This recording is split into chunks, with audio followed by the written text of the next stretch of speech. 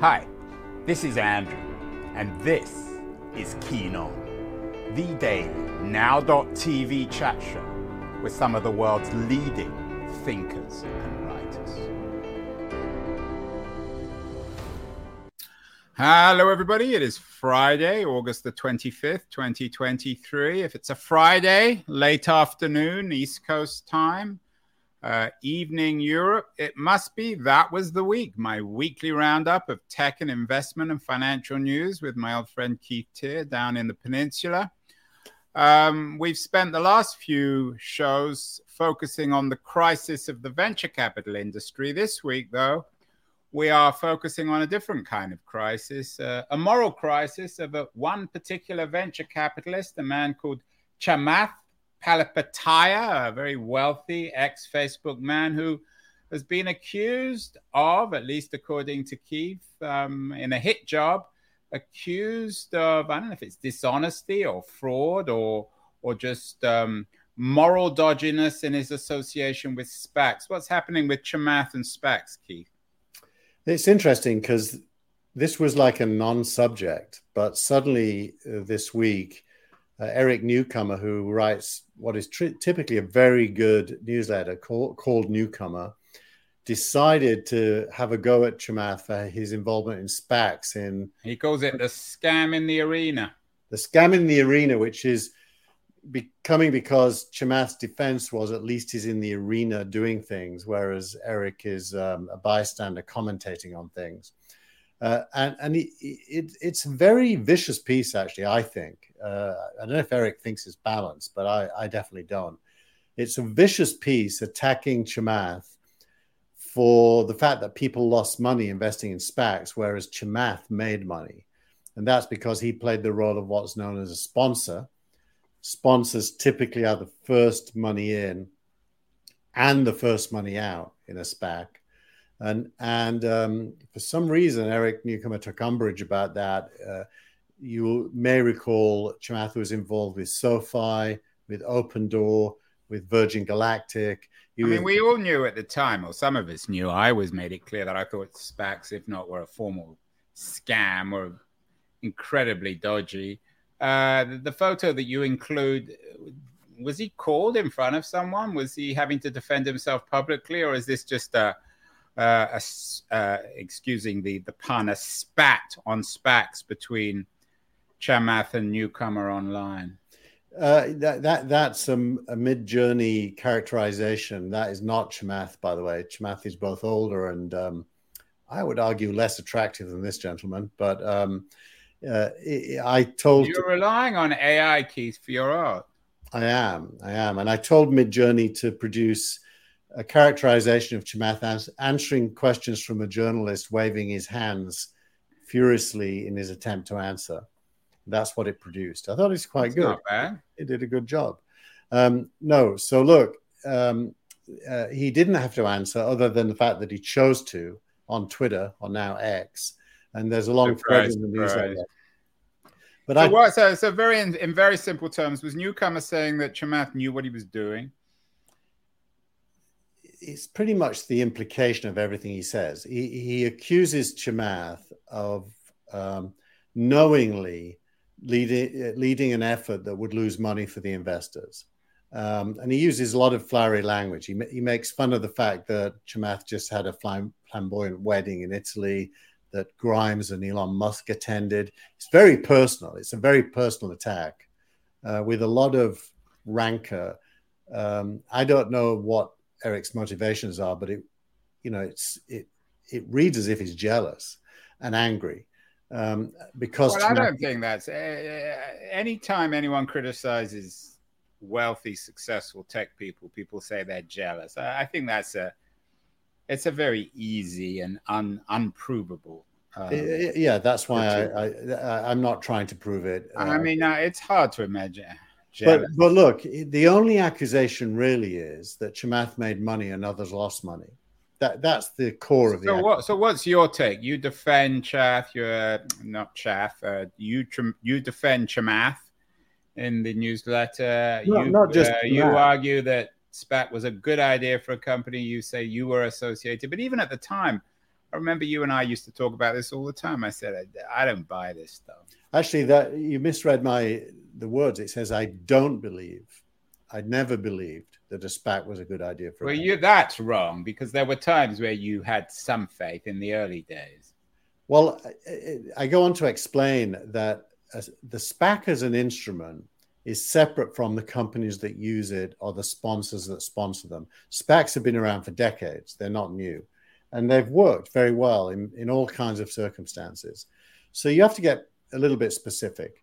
The 2019-2020 SPACs were rapidly put together to benefit from a market that was highly overpriced and paying very high prices. And that attracted companies that needed a lot of capital. Now, the interesting thing is the public markets are really a pretty crappy place for companies that need a lot of capital normally, like space companies, for example. There's a reason SpaceX is not a public company, because the public markets just aren't very good at that. But for that brief moment between 2019 and 2020, the public markets were a good place for that. So companies that needed capital, like Virgin Galactic or Open Door that buys homes, or SoFi that finances loans and so on, they went through the SPAC route. The question is, were they acting rationally in the belief that it was a good choice? And my answer is yes, they were. There was no scam. It was a totally rational choice at the time. And I've always argued that. They did raise money, those three. It's in their bank, and they're alive today because of it. What then happened is the markets corrected in 2021, and the SPACs went down massively. But so too did non-SPACs. All right. Well, Newcomb includes this chart that you cite. It does look a bit fishy, Keith, doesn't it? Well, I use the phrase reading history backwards. Look, if you look at the Titanic at the bottom of the ocean, you can say it looks a bit fishy. But no one looks a bit fishy. Everything looks fishy if you look back, where it had a bad turnout. And by the way, where it looks good, it looks like genius if you look back. And both are wrong. Both are, what's that quote about both are fakes, genius and idiocy are both fakes. But coming back to Chamath and SPACs, what's Newcomer's argument that he knew what he was doing? He implied that he knew what he was doing. He got in early. And that he's basically destroyed his reputation because of the desire to make money. It's just a pile-on, to be honest, Andrew. There's no coherent analysis, really. It's an angry pile-on. And that's why I took it on, because the reality of anyone in 2019 who was in a position to create a SPAC and find a merger partner was that it made complete sense and financially seemed like a good decision for everybody. It was one of those win-win-wins where the sponsor wins, the investors win, and the company wins. How things changed, Keith, between then and now? I mean, it's inconceivable that, I mean, obviously SPACs have failed, so we're not going to have SPACs 2.0, but in today's economic environment, things are so dramatically different, aren't they? Yeah. By the way, Andrew, there was a SPAC 2 days ago. I mentioned it in the editorial. I put it in after I sent it to you, so you probably haven't seen it, but Better.com did a SPAC 2 days ago. $535 million is now in its bank account. It lost 95% of its stock value on the first day. It always seems to me to be the actions in this. I don't know enough about the Better.com, but it always seems the actions of a desperate company. All companies are desperate until they're profitable. I mean, that's the whole thing. The idea that there are these pristine startups that are not desperate and don't lose money is a myth. Yeah, but your Series B stuff that you follow on, which you focus on Signal Rank, the ones that are backed by blue chip venture companies, I mean, they're in a stronger position. They're not going to fall back on SPACs. Actually, these SPACs were backed by just exactly those quality of investors. That's why they became attractive to Chamath. So who lost money, Keith? Who are the people who got burned? The people who got burned are the people who stayed in the SPAC after the initial listing. And are they retail investors? A lot of them are retail investors. A lot of them are original SPAC investors. Like that 535 million, which is in the bank account of Better.com, was provided by SoftBank. So today, SoftBank's $500 million is worth 95% less. The value of Better.com today is $19 million. $19 million. So SoftBank has lost 95% of $500 million. Not for the first or the last time. We, one of the pieces you suggest, we're in the early days of AI and AI hype cycles. How similar do you think the AI hype is to the SPAC hype, or are they incomparable? No, they're very comparable. I think you should think of venture capital as a repeating series of bubbles driven by rational behavior. So not an irrational bubble, but a rational bubble. And that's because whenever a new technology promises to transform everything, people want to be part of it. And the demand to be part of it is way in excess of the need for the money. So the price gets driven up and everybody is trying to get in. And AI is at that stage. It's in reality, the money hasn't really started to flow yet, which is why Gilad Gil is so right to say it's the early stages. But over the next 10 years, we are going to see probably hundreds of billions of dollars invested in AI at prices that will make our eyes water. Many will say that is putting money into loss-making companies, that it's a Ponzi scheme of some kind. But it actually is rational actors trying to own a piece of the future before it's too late. And that will happen over and over again because venture capital was designed to do that. It's by design that it does that. Yeah, and everything seems to be timing. I mean, Chamath, like so many of these ultra wealthy tech people, is a master of timing. What about the NVIDIA news today on this week on its rocket ship year? They've been in a number of headlines. Their stock is incredible. Are we going to look back at that as hype, or is it for real? Both. It's definitely for real. The revenues were up over 100% quarter over quarter, not year over year.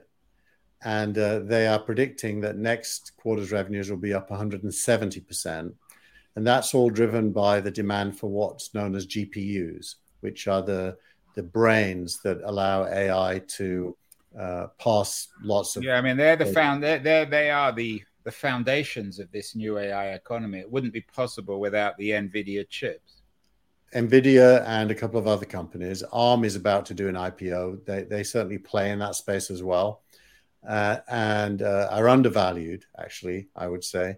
So NVIDIA is the leader, however, the flagship AI computing power company now. And it's real. Now, what's happened to Intel, by the way? Why is Intel never in these conversations? Intel does not have a powerful GPU. It has CPUs, which are the chips that run the computer's logic, but not the chips that pass all of the heavy lifting on data analysis.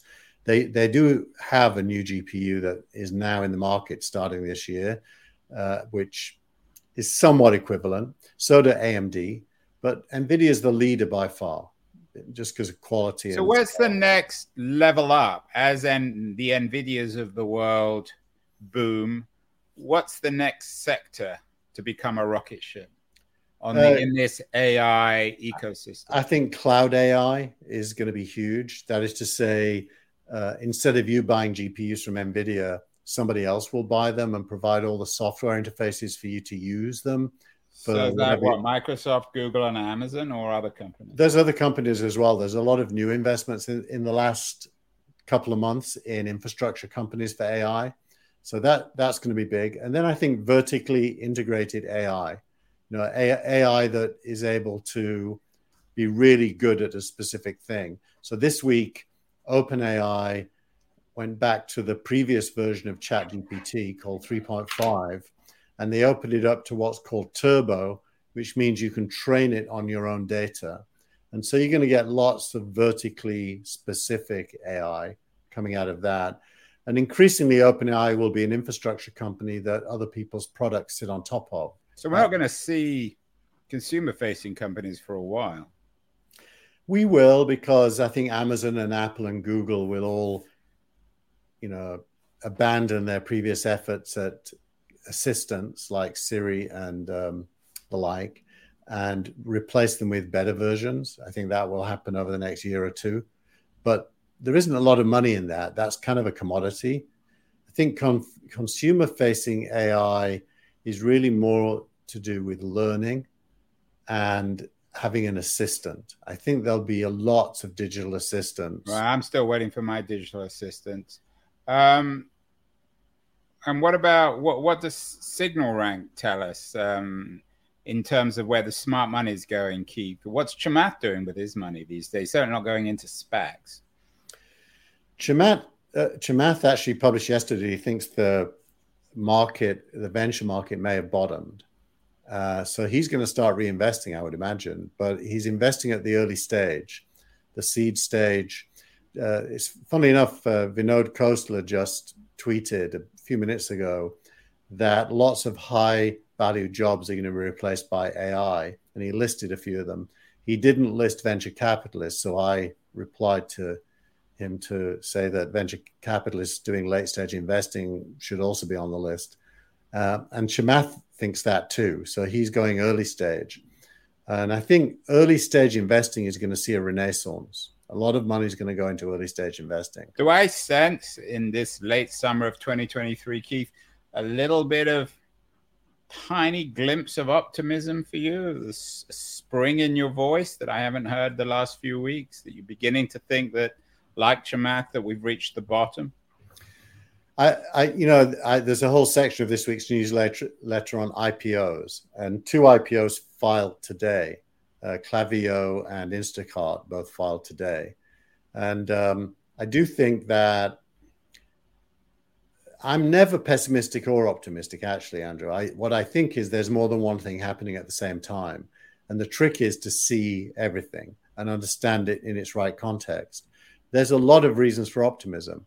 And Series B rounds are one of them, which is what my colleague Rob writes about in his ecosystem analysis. What about this Hugging Face? It's a $4 billion valuation. What is Hugging Face? It's using AI in the CRM space. And so Salesforce Ventures led the round, and Mark Benioff announced the round on Twitter. And a $4 billion valuation for a company that is very early in revenue, by the way. So that reinforces my point about SPACs. Companies that are losing money is the norm in venture capital. And it's not a negative signal when they're losing money, unless they're losing money and not growing a business. Then it's a negative signal. Well, Keith is a Yorkshireman, so he's never that cheerful. But I do sense he's not willing to acknowledge, confess his own cheerfulness. I do note a slight shift in his attitude. We're going to take a brief break, Keith. We're going to thank our sponsor, the keen-on sponsor, Liberties, a quarterly journal of culture and politics. Run a short ad, and then we'll be back, Keith, with my 2 favorite features of the week, Startup of the Week and X of the Week. You're still using this word Twitter and tweet, Keith. It's old-fashioned. It's finished. Why are you still using that word? Age. I'm just old. I cling on to the past.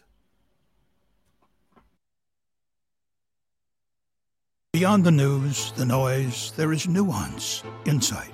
Liberties is not just a journal of ideas. It's a meteor of intelligent substance. It's the place to be for engaged citizens. Politics, opinion, substance. Liberties is a triumph for freedom of thought. A quarterly of urgency, of cultural exploration, of intellectual delight, of immaculate prose. It's invaluable. Subscribe now or find Liberties at your favorite bookseller. You can check out more about Liberties, libertiesjournal.com. So, Keith, we are back. You've got sometimes these startups of the week are a little unstartup-ish, but this one is a good one. Pact.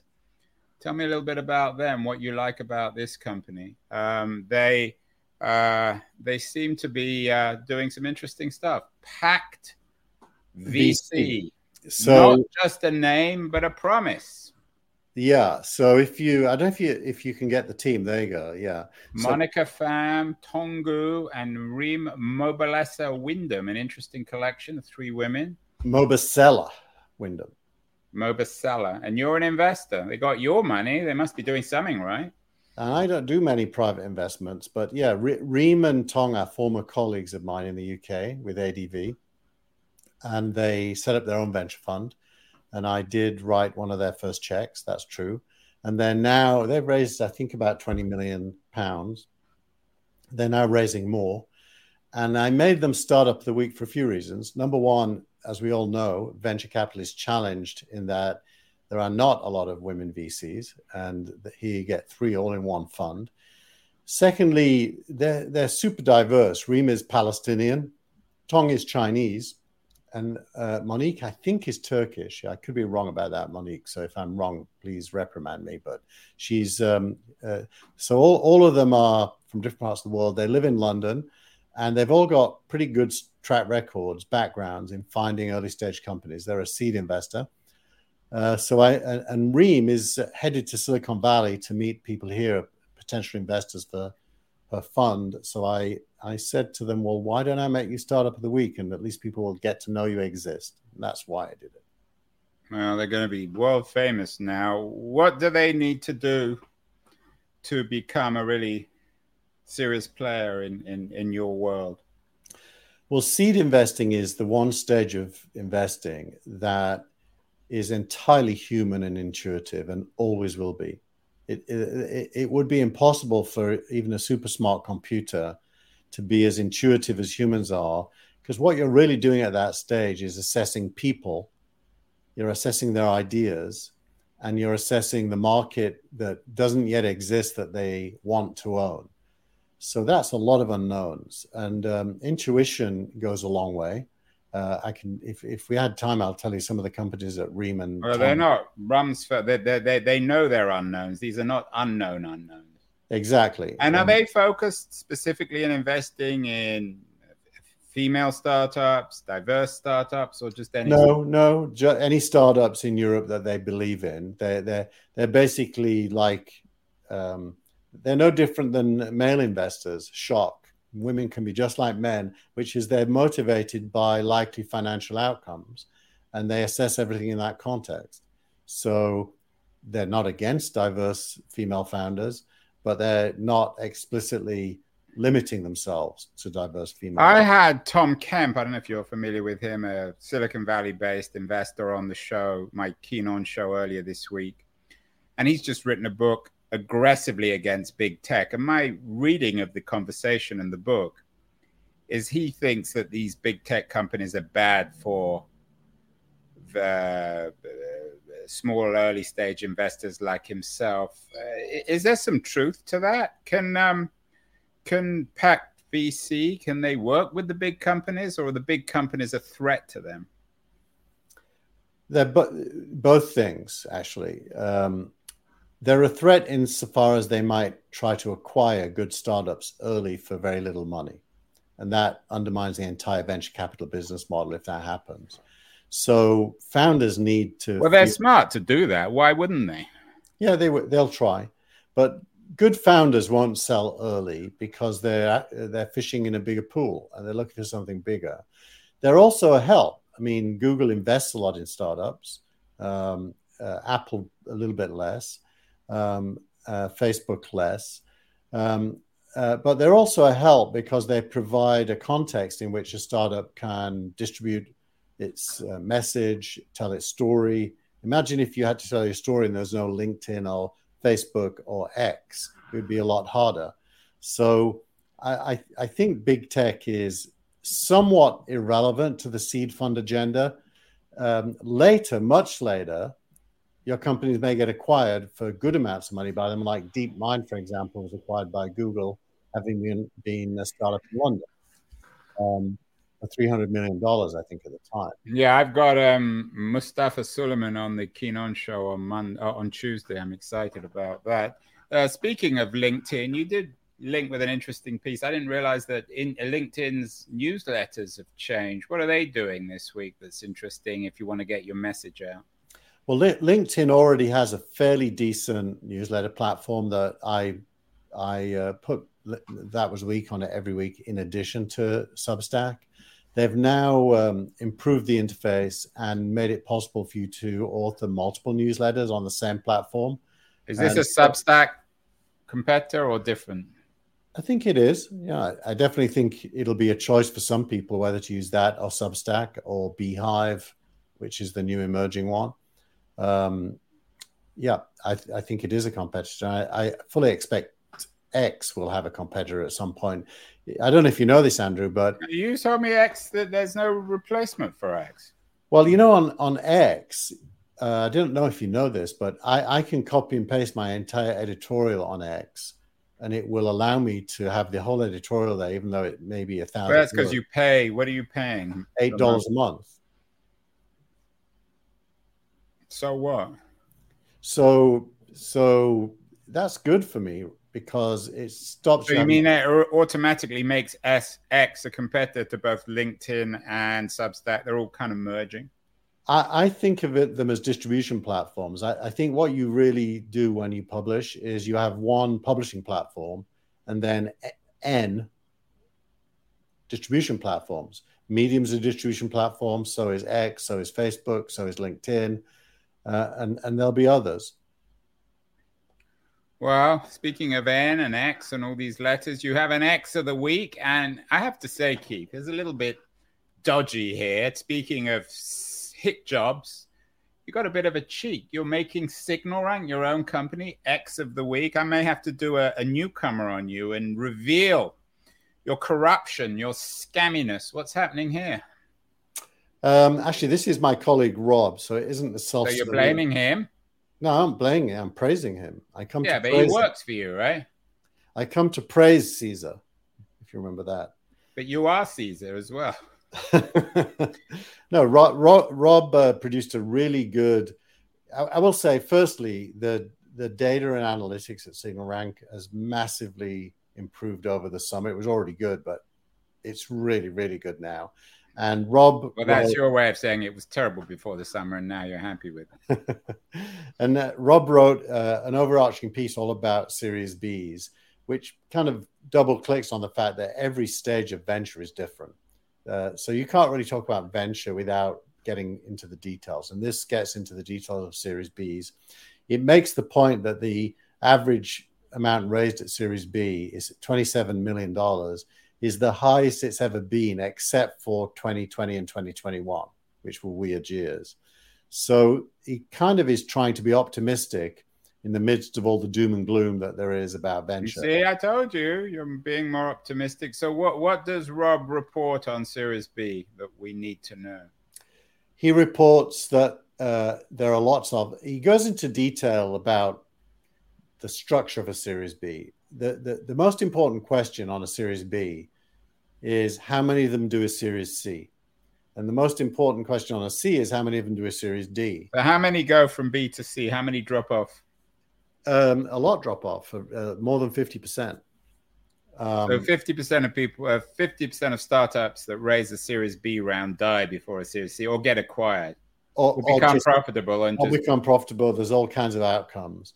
But the ones that grow value in a visible way go on to do subsequent rounds. So it's all about what is the tempo of subsequent rounds, how many days between rounds, how much money is raised the next time versus the last time, and so on and so forth. So it's very much a deep dive into the weeds of the venture ecosystem. And why is your company giving all this information away? Why aren't you selling it? It's already there. You could get this kind of stuff on Crunchbase, which we credit, by the way, as being the source of most of this. Who your wife works for, so they. Yeah. We do the analysis. I don't know whether, Keith, that's a no-win or a no-lose when your principal competitor involves your wife. They're not a competitor; they're a supplier to us, actually, and we couldn't do it without them. And they don't do what we do. That's what you say to Genet, right?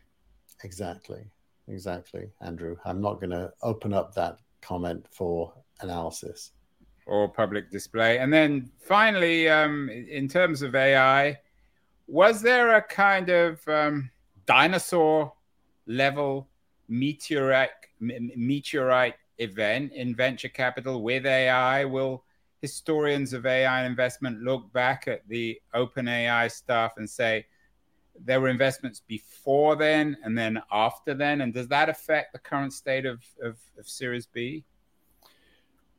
I think the answer is probably no, not yet. But there is a good article on the history of AI that Elad Gil wrote about going back in time. Very good in this week's newsletter that can help answer that question. But certainly OpenAI is not the beginning of history. It's the middle of history. Wow. And what's the end of history, Keith? We don't know, Andrew. We don't know. There won't be one. As good ontological... well, I can guarantee you two things about the end of history. Spurs will never win anything, and Manchester United won't win very much. How about that? I think that's going to be true for quite some time.